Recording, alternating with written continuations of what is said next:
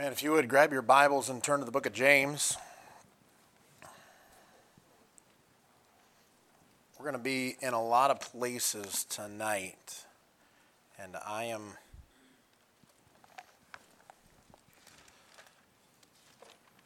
James chapter 4, and I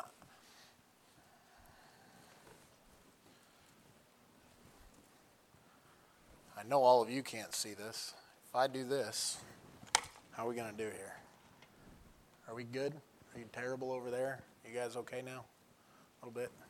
I'm hoping you can see this because I'm going to use this as best I can tonight. James chapter 4 is where we're going to start, and we are certainly not going to stay there. I'm going to do some preaching, then I'm going to do some teaching, and then I'm going to preach some more, all right? But we're going to do a pretty good mix tonight, and maybe a little bit more toward the teaching side. This is going to be the start of a couple of messages that I've been working on for a while. I've been thinking on for even longer. And James chapter 4 and verse number 1, we'll start there. We're going to read a lot of scripture tonight. I know I don't normally read long passages over and over and over throughout a message, but we're going to hit some pretty big ones tonight. And that's part of studying the Word of God tonight. So bear with me a little bit. We're going to read the first 12 verses here of James chapter 4. For whence come wars and fightings among you? Come they not hence even of your lusts that war in your members? Ye lust and have not, ye kill and desire to have, and cannot obtain. Ye fight and war, yet ye have not because ye ask not. Ye ask and receive not because ye ask amiss, that ye may consume it upon your lusts. Ye adulterers and adulteresses, know ye not that the friendship of the world is enmity with God? Whosoever therefore is a friend of the world is the enemy of God. Do you think that the Scripture saith in vain, the Spirit that dwelleth in us lusteth to envy? But he giveth more grace. Wherefore he saith, God resisteth the proud, but giveth grace unto the humble. Submit yourselves therefore to God, resist the devil, and he will flee from you. Draw nigh to God, and he will draw nigh to you. Cleanse your hands, ye sinners, and purify your hearts, ye double-minded. Be afflicted and mourn and weep. Let your laughter be turned to mourning and your joy to heaviness. Humble yourselves in the sight of the Lord, and he shall lift you up. Speak not evil one of another, brethren. He that speaketh evil of his brother and judgeth his brother speaketh evil of the law and judgeth the law. But if thou judge the law, thou art not a doer of the law, but a judge. There is one lawgiver, who is able to save and to destroy. Who art thou that judgest another? Now ultimately, the entirety of this passage, overall, the overarching thought process throughout the entire chapter, really I didn't finish the chapter, is pride.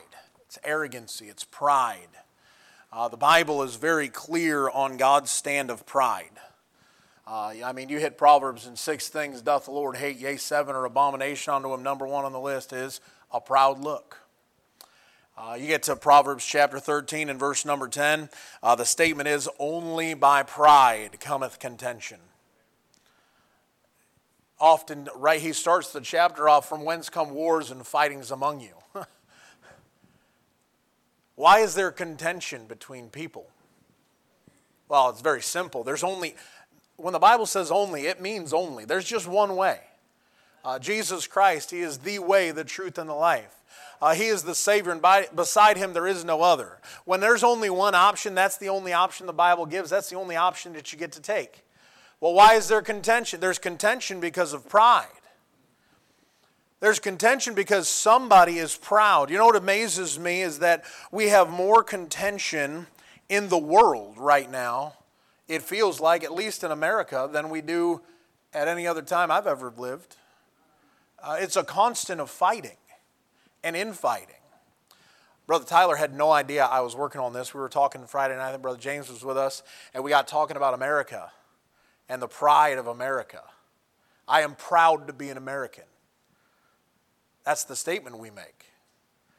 I'm proud of my kids. I'm proud of this, and I'm proud of that. When the reality is, do you ever see God saying he's proud of anybody? No, but he does take pleasure. Brother Tyler and I talked a little bit, Brother James, and we say, what's the Lord doing? We think so much of this idea of pride, and God thinks nothing of it. We think pride can be good, when the reality is, in me that is in my flesh dwelleth no good thing, and pride is coming out of your flesh. You war and you lust, where is it? It's in your members. It's part of what you are. It's who you are because you want something. You lust and you have not, and you desire to have it. And that whole passage there, you know what he's doing? He's going, hey, your flesh wants some things, and it's proud because it thinks it deserves it. That's where we are now in our country. You realize that the sin of Sodom was not just the idea of sodomy. That's not where it started.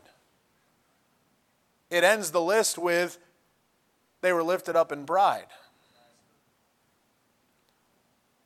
Idleness, fullness of bread, pride. Sound like any Americans you know? Idle, full of bread, proud, and then what do you get? Well, you get a rainbow flag because God can't judge me. And here they are.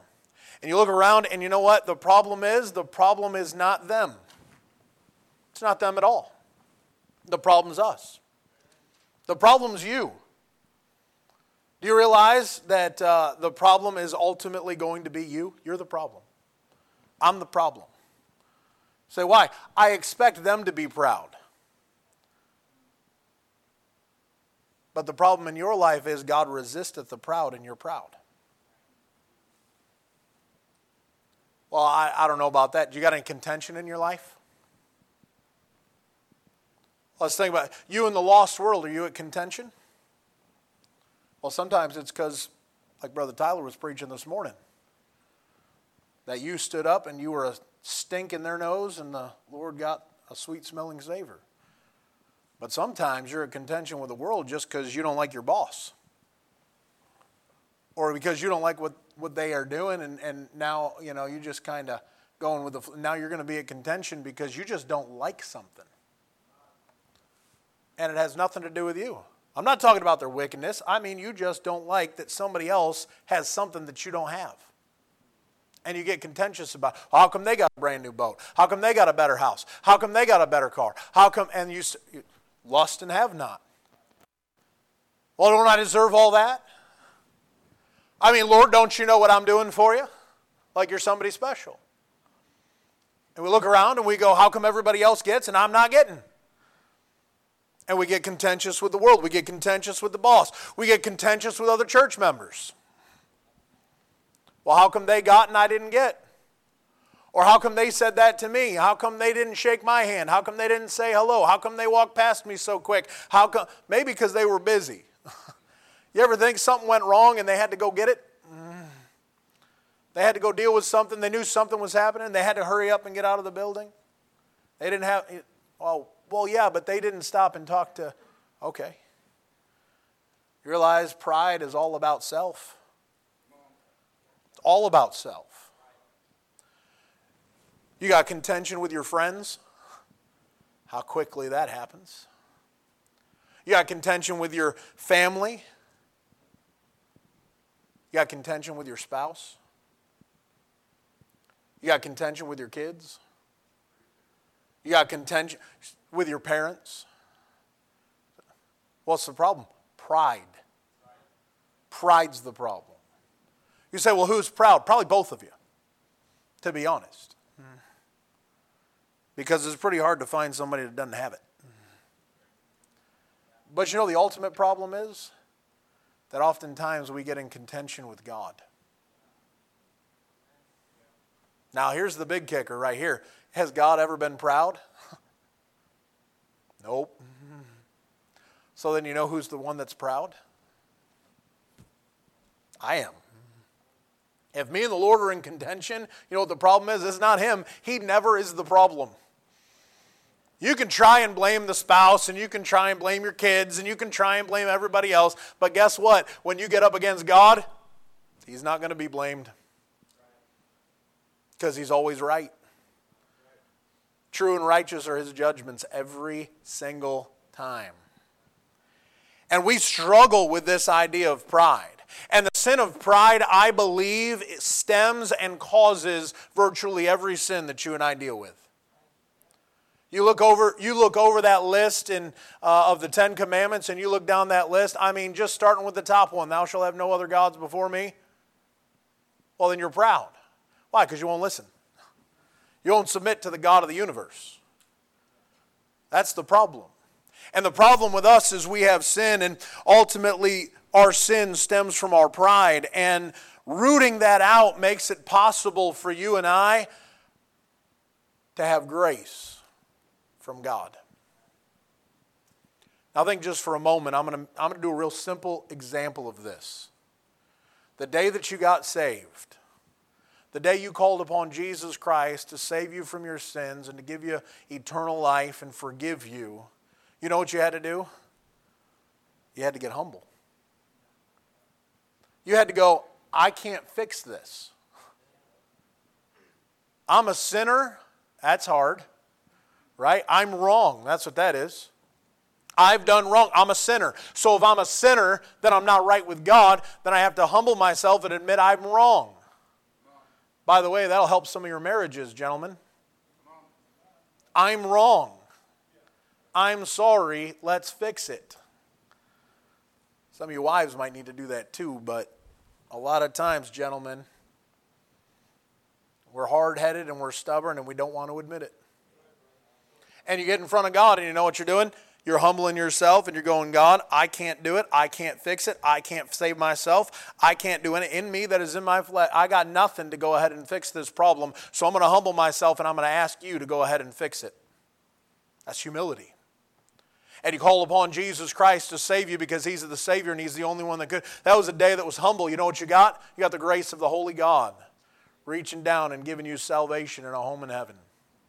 He gave you His mercy and He gave you His grace and He sanctifies and washes you and makes you clean and makes you fit to go to heaven for all of eternity. And He does that because you decided to humble yourself in the sight of the Lord. But day to day, our struggle is the fact that you and I don't humble ourselves and we don't stay there. And God has to resist.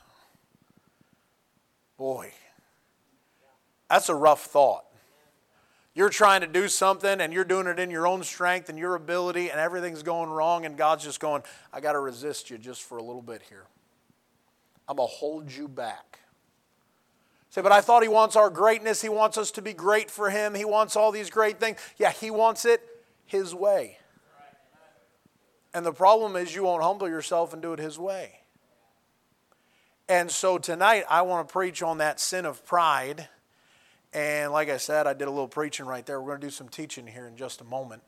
But let's have a word of prayer. And as I said, I won't be able to finish this in its entirety tonight.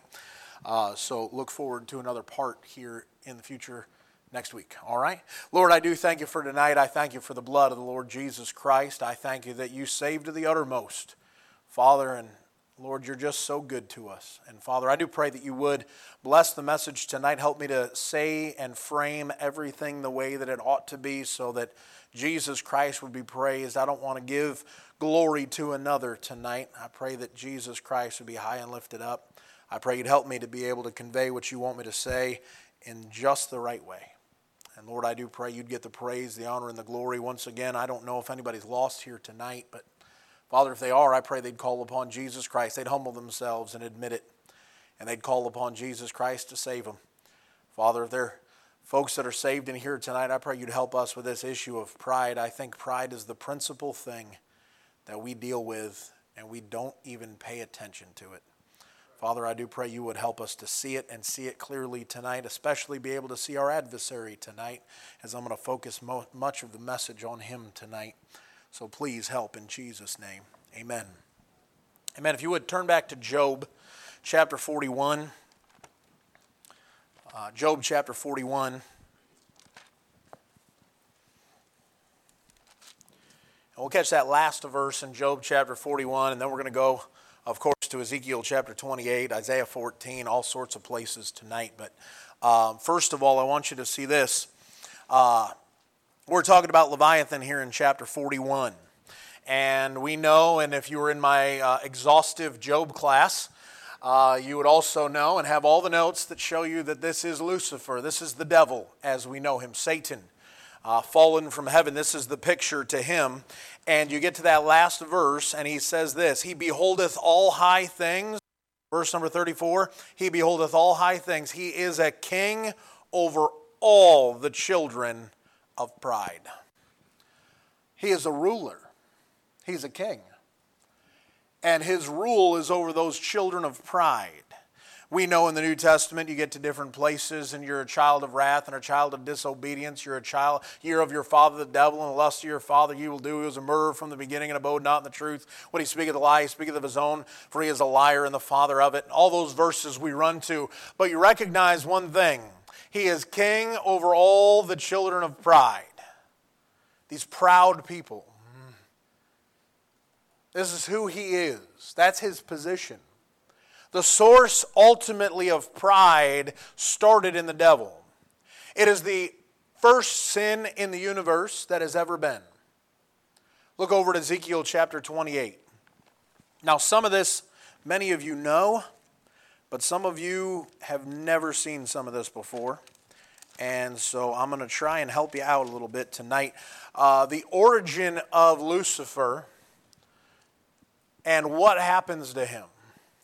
Now, many of you know what I believe about when this occurs. I'm not talking about that. I don't care where you put this in your timeline, all right? What I care about is that you understand what happened with Lucifer and how he fell. What happened? What was the cause of this wonderful being to become the arch enemy, the rival, the only one who's ever come up the way that he has against the Almighty God of the universe? And so we want to see that tonight. In Ezekiel chapter 28, verse number 11, moreover, the word of the Lord came unto me, saying, Son of man, take up a lamentation upon the king of Tyrus, and say unto him, Thus saith the Lord God, Thou sealest up the sum, full of wisdom and perfect in beauty. Now, I'm going to pause right there because some people go, well, isn't that talking to a man, the king of Tyrus? No. You say, why? Because you read the rest of the description, it can't be. It doesn't fit. It can't possibly be the man, the king of Tyrus. So, well, then who's he addressing? Well, it's kind of like this. You get over there with Simon Peter, right? And the Lord says, hey, they're going to go ahead, they're going to take me, they're going to kill me, I'm going to die. And he goes, not so, Lord. And the Lord turns to him and says, get thee behind me, Satan. Well, who's he addressing? Well, he's addressing the devil in the man who tried to answer. He's on the wrong side. All right? And so here he is, and the Lord is using this man, and he's bringing this lamentation to a man, but he's really talking about the devil, and you're going to find that out very quickly. He says that he sealest up the sum, full of wisdom and perfect in beauty. Thou hast been in Eden, the garden of God. That's obviously not the king of Tyrus, all right? And then he says, every precious stone was thy covering. The sardius, topaz, and the diamond, the beryl, the onyx, and the jasper, the sapphire, the emerald, and the carbuncle, and gold. The workmanship of thy tabrets and of thy pipes was prepared in thee in the day that thou wast created. Thou art the anointed cherub that covereth, and I have set thee so. Thou wast upon the holy mountain of God. Thou hast walked up and down in the midst of the stones of fire. Thou wast perfect in thy ways from the day that thou wast created, till iniquity was found in thee. By the multitude of thy merchandise they have filled the midst of thee with violence, and thou hast sinned. Therefore I will cast thee as profane out of the mountain of God, and I will destroy thee, O covering cherub, from the midst of the stones of fire. Thine heart was lifted up because of thy beauty. Thou hast corrupted thy wisdom by reason of thy brightness. I will cast thee to the ground. I will lay thee before kings, that they may behold thee. Thou hast defiled thy sanctuaries by the multitude of thine iniquities, by the iniquity of thy traffic. Therefore will I bring forth a fire from the midst of thee. It shall devour thee, and I will bring thee to ashes upon the earth in the sight of all them that behold thee. All they that know thee among the people shall be astonished at thee. Thou shalt be a terror, and never shalt thou be anymore. Man, that's a proclamation right there. And here he is, and this anointed cherub. Now, if you go over to Isaiah 14, we won't quite yet. You go over to Isaiah chapter 14, you find out his name, right? Verse number 12, how art thou fallen from heaven, O Lucifer, son of the morning. His name is Lucifer. Of course, the name means light bearer. Many of you know that. His job was ultimately to bear the light of who God is. Now, as you look it over, you find out as he describes this source of what we're going to have as ultimately the source of sin and pride is going to be this anointed cherub. Thou art the anointed cherub that covereth, and I have set thee so. Now, this is an interesting thing because anointed means that they have been set aside, they've been set apart, but they've also been ultimately anointed, that pouring of a spirit upon them. Jesus Christ was anointed. That's why he's called Christ. Christ is a reference to the anointed one. It's who he is, the Messiah. The anointed cherub, he's got a reference. You say, why does he become the Antichrist? Why is that? Because he does have the title. He's been anointed. He had a job to do as the anointed cherub. Now, Ezekiel chapter 1 and Ezekiel chapter 10, you have these creatures that show up. Right at the beginning of both the chapters, you get these creatures that show up, the cherubs show up. The 4 cherubs in the passage. You can go ahead and look, right? They've got the 4 faces and they've got the 6 wings and they don't turn and they carry, ultimately they're carrying the throne of God. They pick it up and they move it and it's going and you got the wheels and all the things and all the stuff that go along with it and there's an altar there and there's all these things and they're carrying the throne of God all the way out. And they're showing it off. You get back over to Revelation chapter 4, right? And you've got the 24 elders and they're casting down their crowns and they're, praising the Lamb and everything. And then you get these 4 beasts.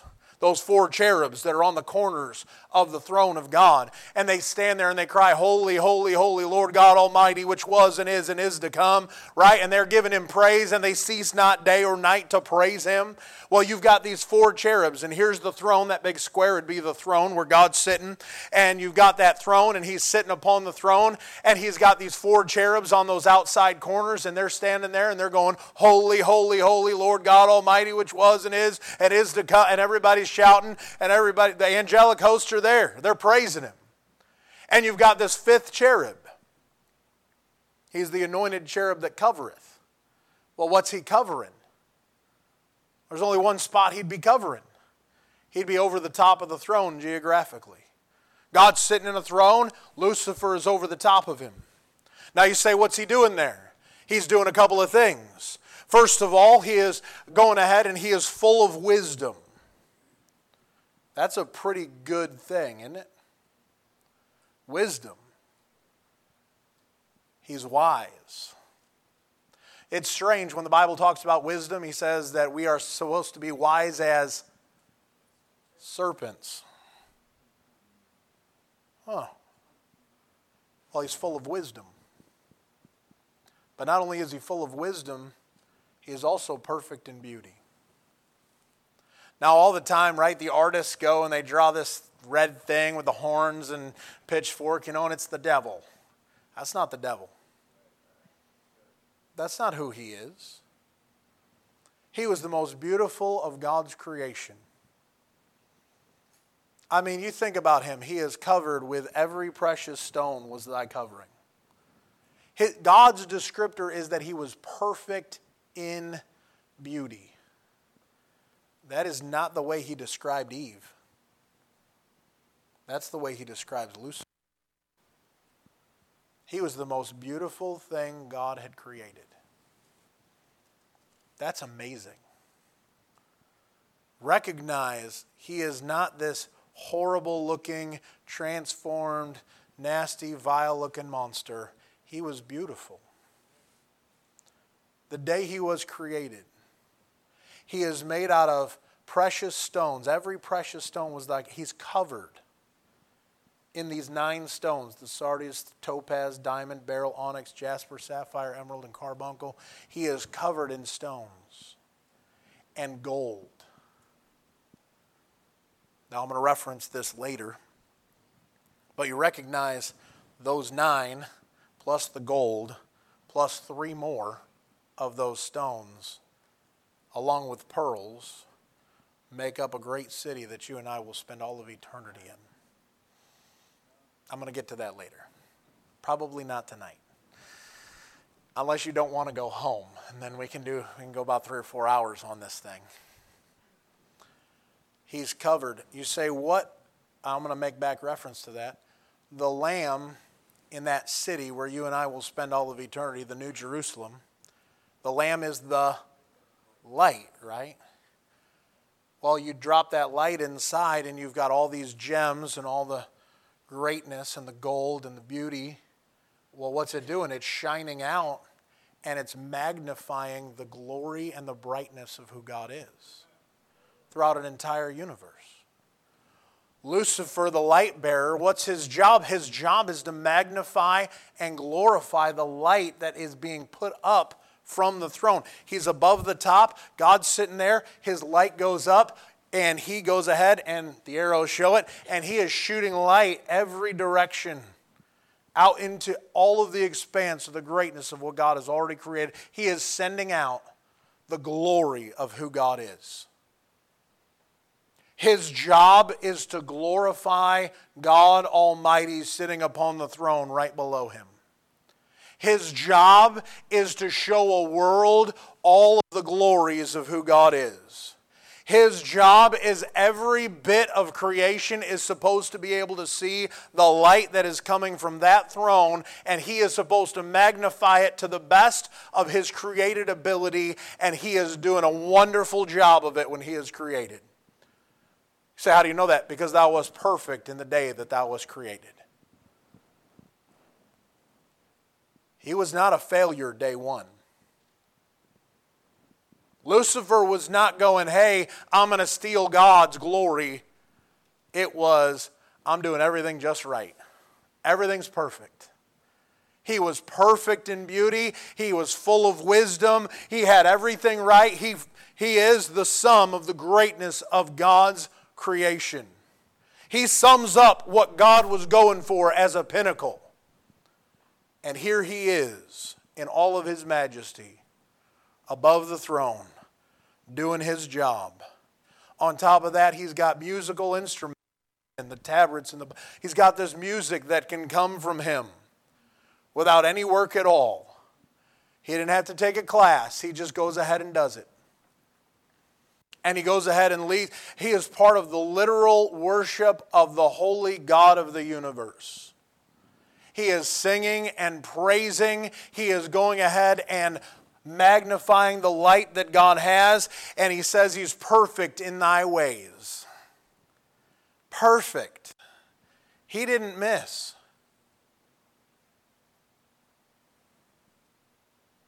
Till we have a problem. Say, how long was it? I don't know. The Lord doesn't say. But I do know one thing. A test shows up.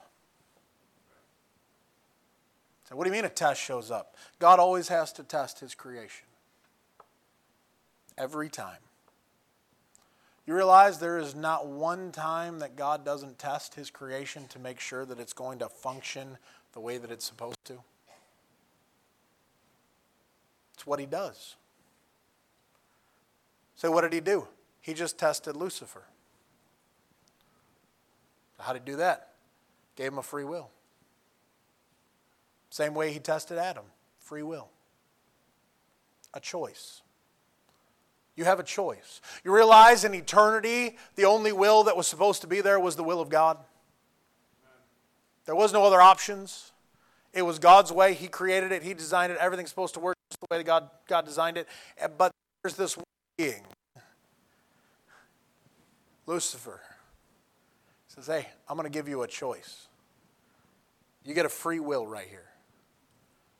You get to choose.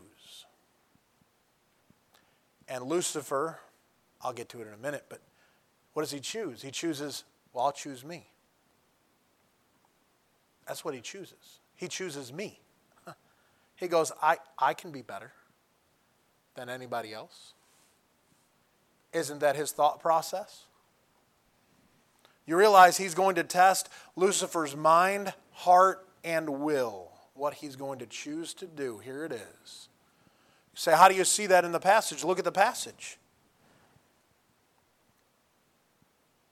He says in verse number 15, Thou wast perfect in thy ways from the day that thou wast created till iniquity was found. Where is it? In thee. By the multitude of thy merchandise they have filled the midst of thee with violence, and thou hast sinned. Therefore I will cast thee as profane out of the mountain of God, and I will destroy thee, O covering cherub, from the midst of the stones of fire. Verse 17, thine heart was lifted up. There's the start. There it is. So what's the problem? Heart was the problem. The Lord's admonition to us is a constant. Keep thy heart with all diligence, for out of it are the issues of life. Son, give me thine heart, and let thine eyes attend unto my way. Over and over, it's the heart, the heart, the heart. The heart is deceitful above all things and desperately wicked. Who can know it? Watch out for that heart. It's going to be in trouble. And you know what the problem was? He looked at himself, and you know what he thought? I love me. I love me. Verse 17, thine heart was lifted up because of thy beauty. Boy, I am beautiful. I am so beautiful. Is he wrong? He's not wrong. He is beautiful. He's not wrong going, yes, I am beautiful. God made me beautiful. You know what he forgot? He forgot God made me beautiful. Instead it was, I'm beautiful. He goes, I am so beautiful. How could anybody else be better than me? Thine heart was lifted up because of thy beauty. Thou hast corrupted thy wisdom by reason of thy brightness. Now he's reasoning something, the mind. He's reasoning out with wisdom. And he's corrupted his wisdom because you know what he did? He forgot that the beginning of wisdom is to fear the Lord. He loses the wisdom that he knows he's supposed to have, and his wisdom becomes faulty because he starts thinking, boy, I am beautiful, and I deserve better, and I deserve wonder, and I deserve...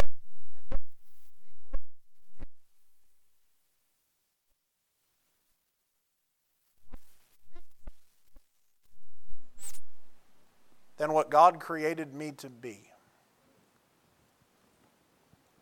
And now he's going to get sideways. Now everything, it started ultimately internal. Iniquity is found and it's an internal problem. So what's the internal problem? Pride. Pride is internal. Pride is always the internal. It's not the external. You've seen people that act humble. So what is that? They're doing it on the outside, but they don't have it on the inside. Anybody can act humble. Anybody can be like, oh yeah, brother, I'm just, suffering for Jesus here, I love the Lord. They don't care. They just did that on Sunday, so you'd feel bad for them and you wouldn't ask any real questions because then you'd have to care, right? So they'd just, let me sneak by so I don't have to tell you all my problems. But the reality is I don't love the Lord and I don't care about him and I'm not really all that humble and I've been doing things my way all week and I'm only here because everybody's going to wonder where I am. But it's all about me. And the Lord's going, okay, that's in the heart. We say, yeah, but doesn't he ultimately external rebel? That's what he does, right? Contention happens. Well, out of the abundance of the heart, the mouth speaketh. Bible's got it all squared away. You say, where did it start? It started in the heart. It starts on the inside and it works its way out. And the devil, he's going ahead and he's not the devil yet. He's Lucifer. And that light bearer, you know what he does? He starts going, you can read the passage. I'm not going to do all this because if I do all this, I'm going to be here for forever. But, right, he's looking and you know what he's doing? He's stealing God's glory. He's taking the merchandise that he's supposed to be selling. He's taking it for himself. So what's his merchandise? The glory of God. He's stealing glory for himself. He's stealing authority for himself. He's trying to take the hearts of the angels and he's trying to pull it to himself. He's doing all that stuff to get what? To get what he thinks he should get because God made him so great. Look over at Isaiah chapter 14.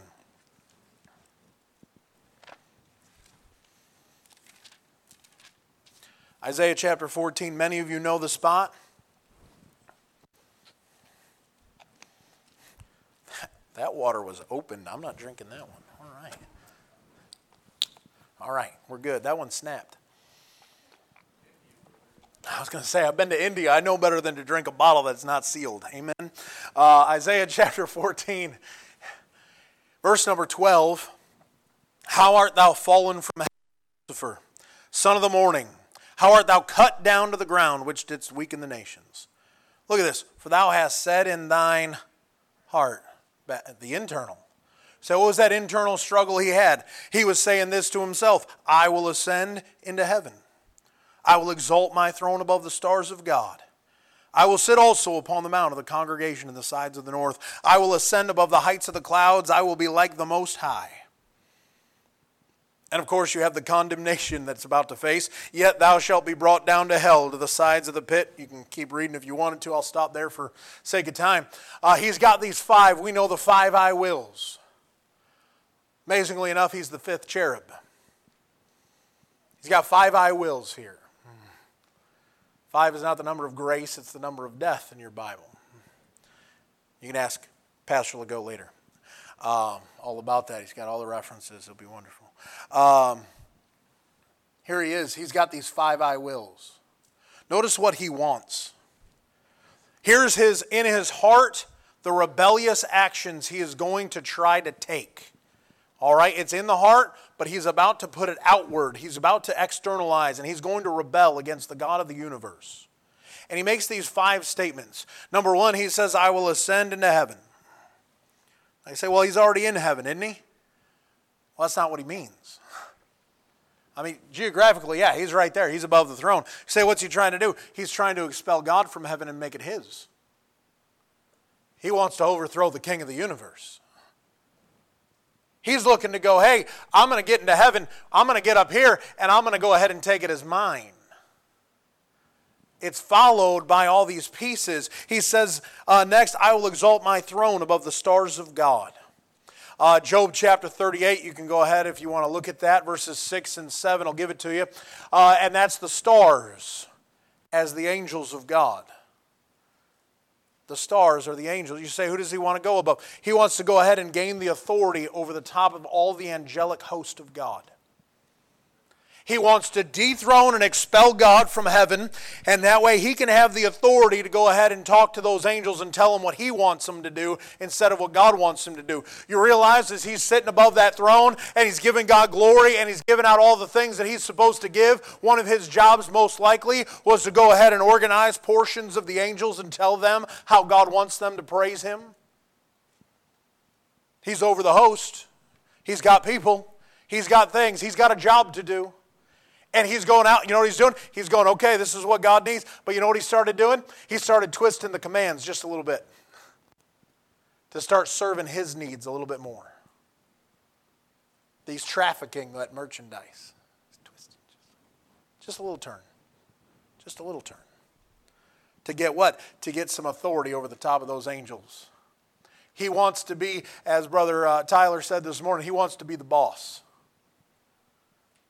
And so he's going to try and move some pieces. So he wants the authority over the angels. Not only that, he says, I will ascend, I will sit also upon the mount of the congregation in the sides of the north. You know what he wants? He wants control over the whole congregation. Not even just the ones that he'd already had some influence on. He wants everybody. He wants all of the creation, and he wants to govern over the creation. He wants every bit of it to be his so that he can rule and reign as the supreme being. And his orders are good to go. And nobody could contend. That's what he's thinking. Who's going to stop me? I'm going to ascend. I'm going to get up there. I'm going to get up on top of that mount. I'm going to be the pinnacle. I'm going to be the top. I'm going to be there. And I'm going to climb and I'm going to go north.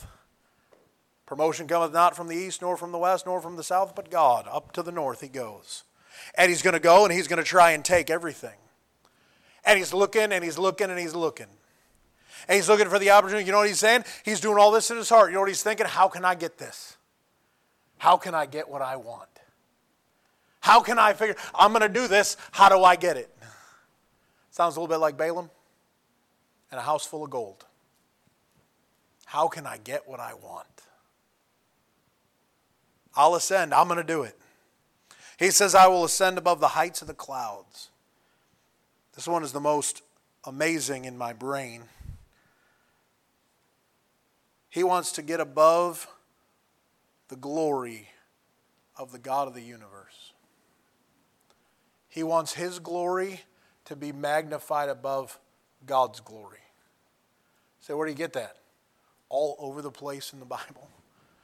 Exodus, the children of Israel are coming out of the promised land, or coming out of Egypt, going to the promised land. So what's leading them? A pillar of cloud by day. Say, what was that? That was the presence of God. There He is. He's right in front of them. He's blocking the Egyptians from going ahead and catching them. By what? By being a cloud. He covers them in the cloud as they go across the Red Sea. He walks over and over again. He's the cloud all through Exodus as they're going into the land. And He's going ahead and leading them. And He's going ahead and guiding them. You get over to 1 Kings chapter 8, and Solomon's building the temple, right? And you get, I think that's right. And they got everything all squared away, and the glory of God comes down in a cloud and fills the place. Pushes the priests out, pushes everybody out. God's glory shows up, fills the place. He's a cloud. Matthew chapter 24, He's coming back, right? Behold, He cometh with clouds, and every eye shall see Him. Coming down in the, you say, what's He doing? He's coming down in His glory. That's second advent. That's Him coming down and going to take Israel back and sit upon the throne of His father David, come down, rule, reign for 1,000 years, and go ahead and stamp His enemies under His feet. He's coming down in pure glory. You say, what does the devil want? He wants all the glory that should be God's. I'm going to take it. And then he ends it with, I will be like the Most High. I'm going to be replacing God. I'm going to take Him, and I'm going to be the one who's the Most High.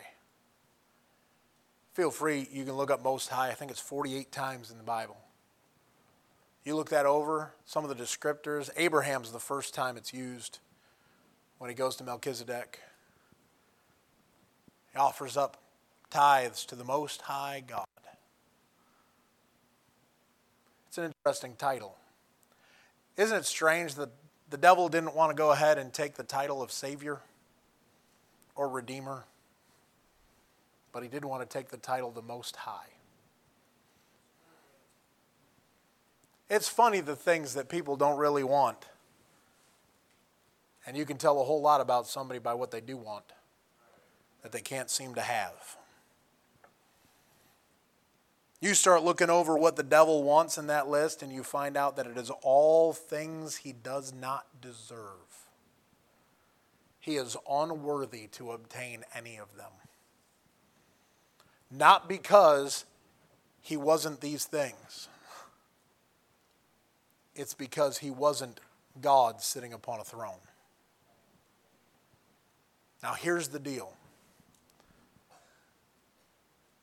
The deal is he's the start. He is the king over all the children of pride. His contention is with the Almighty God of the universe. His contention is with His Creator.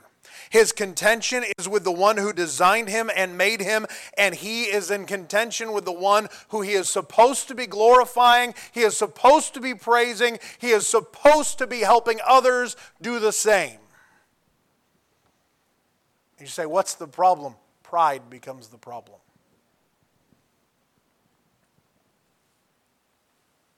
And the situation, the source is right here. It's Lucifer. But the real situation is this, that you and I are full of pride. Go back to Genesis chapter 3. And I'm going to get ready to wrap it up here in just a few minutes, I think. I don't want to get too far. The situation starts all the way back in Genesis chapter 3. Lucifer has fallen from the glories of heaven. He's been cast out.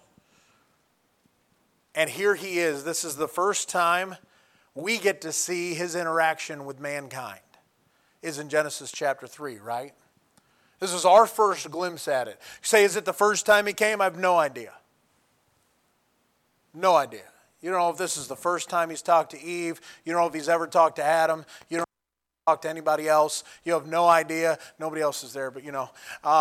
You have no idea how many times he's shown up. No clue. But we do know about this one. And he starts it off, and you all know the passage. Now the serpent was more subtle than any beast of the field which the Lord God had made. And he said unto the woman, right? And you know what happens. Okay, we've looked over this passage about 1,000,000 times, right? We all see this passage. You say, what does the devil get to do right here? The devil does the exact same thing to her that he did to himself. So what do you mean by that?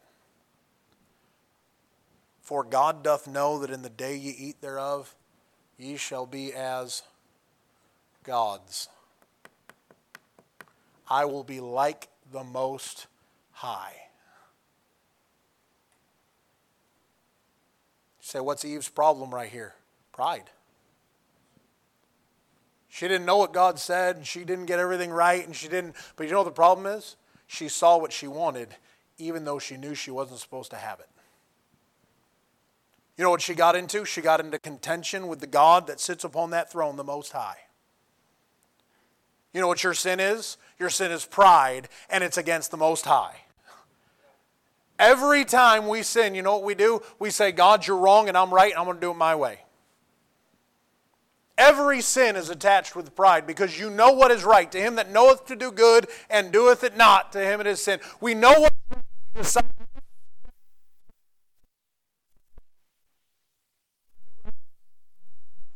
You say, well, I don't say that. You don't say that in purpose, but you do say that in your heart.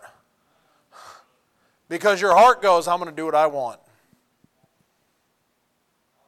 And your heart, you go, I want what I want. Your mind goes, okay, what can I do to figure out how I can get this? I'm going to take my wisdom and I'm going to twist things around and I'm going to try to make it seem like I am great and I am fine and I'm going to justify whatever it is I'm about to do because, bless God, I got this great verse over here that I can twist around and make it seem like I'm great and righteous. And the truth is the devil does the same thing and looks at you and says, oh, you shall not surely die. And instead you go ahead and take the fruit and you eat it because you go, I'm going to be like God, and I'm going to go ahead and tell people what to do, and I'm going to have authority, and I'm going to have this, and I'm going to have that, and I'm going to be great, and I'm going to be just so wonderful. And it's all pride. And God goes, I got to resist you now. Now I got to resist you. He goes, I don't want to resist you, but I've got to. Because his constant is, he resisteth the proud and giveth grace to the humble. Eve replaces God's will with her own. Adam looks at her. She hands him that fruit. And you know what he says? Well, I want what I want. And I want her instead of God. Pride. Pride. And he takes the fruit. And he eats it. And you say, what has the devil done? The devil has made it so simple for us to be proud. And we thrive on it. Boy, I hope somebody notices that I'm doing this. I mean, because I'm doing a real good job. We were talking last night, right? Right, Kevin? We were talking last night, and dumb things we've all done, you know, and you know, you fall down, you do this, you do that, and you're like, boy, I hope nobody saw that. Why? Because you don't want to feel abased, humbled. It's humbling when you're foolish. It's humbling when a group of people sees you and you didn't realize they were going to see it. You know, it's funny. You know, I'll be either working here or sometimes I was over next door. It happened a lot when I would be next door. Someone would walk in. But I'd be singing super loud because I don't know how to sing quiet, right? And so I'm singing and I'm walking and somebody comes in and you're like, oh, that's not even supposed to be all that embarrassing. But you're still feeling like, oh, did they, I know I was singing hymns, but I was singing and I didn't know anybody heard me. and you still feel just that little bit of, and it wasn't even anything bad. But when someone takes notice, you say, what is it? Just pride. Just pride. Well, I wasn't singing my best. I was just I was singing for the Lord. So then why are you ashamed? We get ashamed over certain things because it's our pride. Our pride wells up. Well, I don't want anybody to think, what, that you were doing the right thing? Well, I don't want to be embarrassed. Well, I don't want... The sad reality is, most Christians are less ashamed of their sin than they are about their Savior. They're more ashamed about, well, I'm going to stand up on a street corner, or I'm going to go door knocking, or I'm going to hand a cashier a tract, and I'm scared to death. So what's that all about? That's just your pride. That's my pride. So how do you know that? Because that tiny little girl should not intimidate me that is cashing me out, all right? That just shouldn't why is that scary? Well, because it's just your pride. Over and over again, you know what I find? That I am far too proud. The choice of doing God's will and His commands and all those things, His answer is those things aren't grievous. They aren't supposed to burden you. His yoke is easy and His burden is light. But we make it into something else. Because we go, well, I don't want people to think of me that way.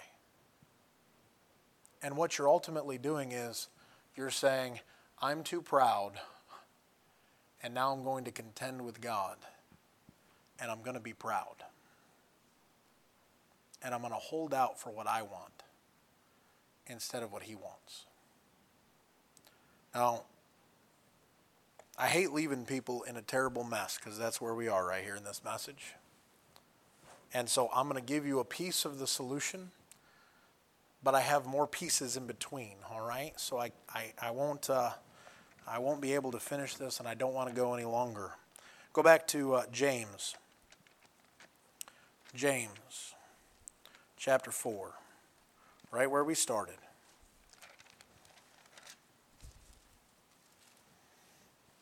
And I won't be able to give you all of the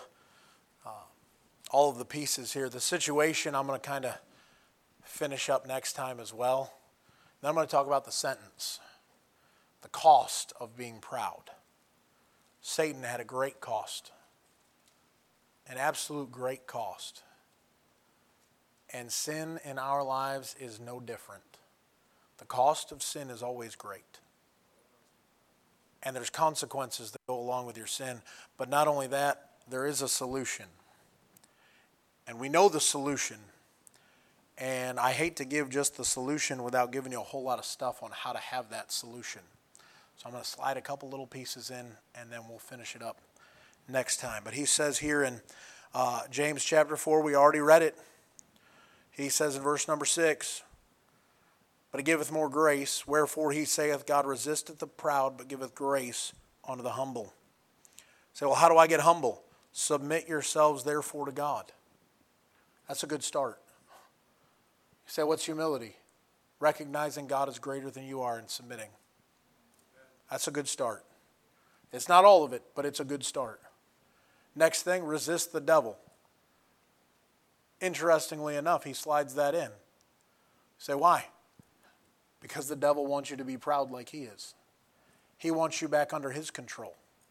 Because he's king over all the children of pride. He wants to be your king instead of God. So that way he can steal God's glory out of your life.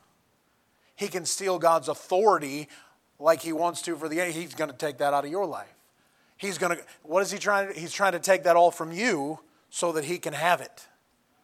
And that you're giving him all those things because you've decided to go against God.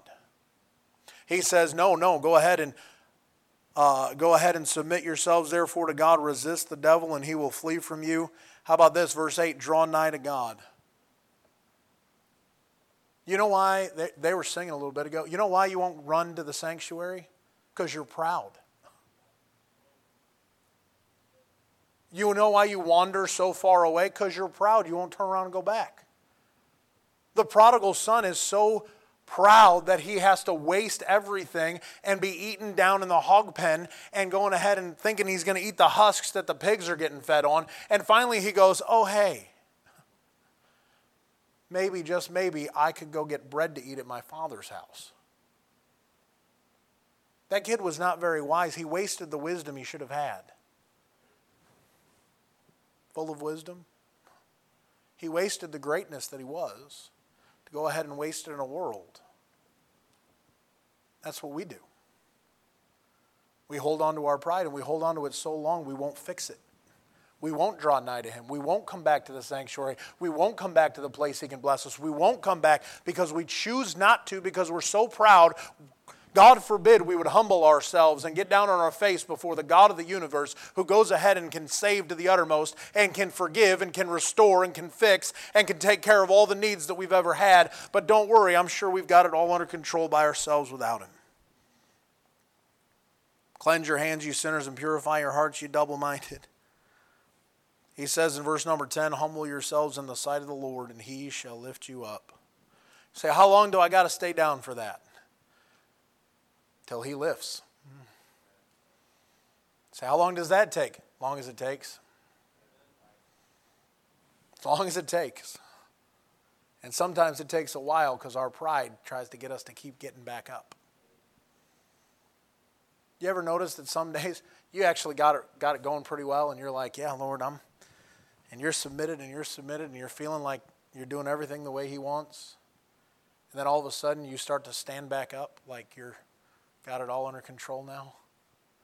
And the Lord says, no. I need you to stay down a little longer. I've got something that's going to lift you up here in just a moment. But if we don't wait on the Lord, you know what we'll be? We'll be stuck being resisted again. Because he can't. He keeps resisting the proud and giving grace to the humble. You say, well, I think so-and-so, they're super humble and spiritual, and that person over there, they're really proud and arrogant and they're terrible. The Bible just said there in verse number 11 and 12 not to judge about it. I love this example. I've used it. You all have heard it practically. It's one of my favorite examples of true humility. And the true humility is Moses. He is the meekest man in all the earth. And we know it because Moses wrote it down. I am super humble.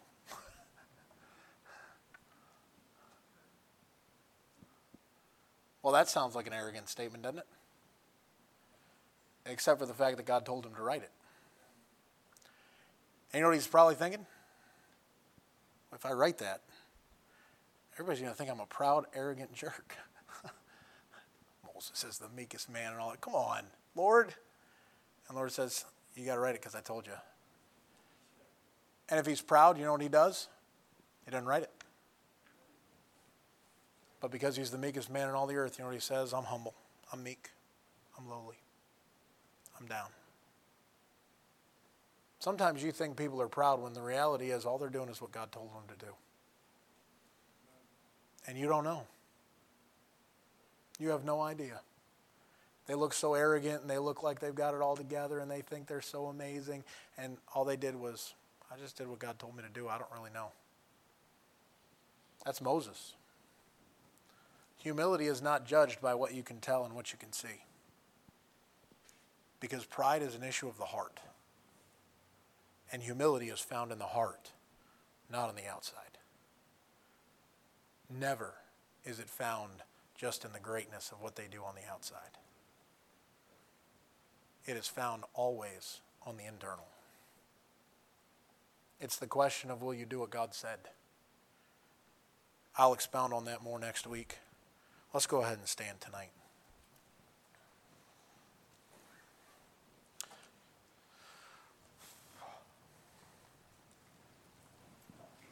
I don't even know what to do for an invitation, really. I do know one thing.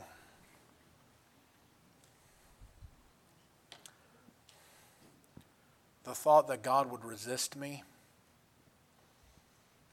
is a scary thought.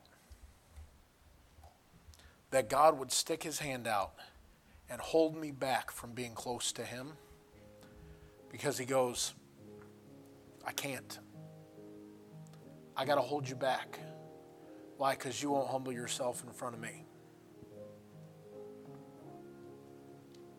The thought that I would ever be compared to Lucifer as one who would contend against the God of the universe, that my pride would be so great that I would not get down and put my face on the ground and say, I'm sorry. I don't want to contend with you. I'd rather do it your way. To resign my will to the will of the Father. I do always do those things that please the Father. How's Christ's plea? Could you imagine if we would learn obedience by the things that we suffer? Like Jesus Christ did? The humility. Many are come. I'm going to pray. If you need to come, feel free. Lord, I do thank you for the night. I pray this was a blessing. I pray this was exactly what you needed me to say. I pray, Father, you were praised and glorified. You're a wonderful God, and you want the best for us. I pray we wouldn't hinder it and get in your way. Lord, once again, we pray you would bless our night, bless the invitation even now in Jesus' name. Amen.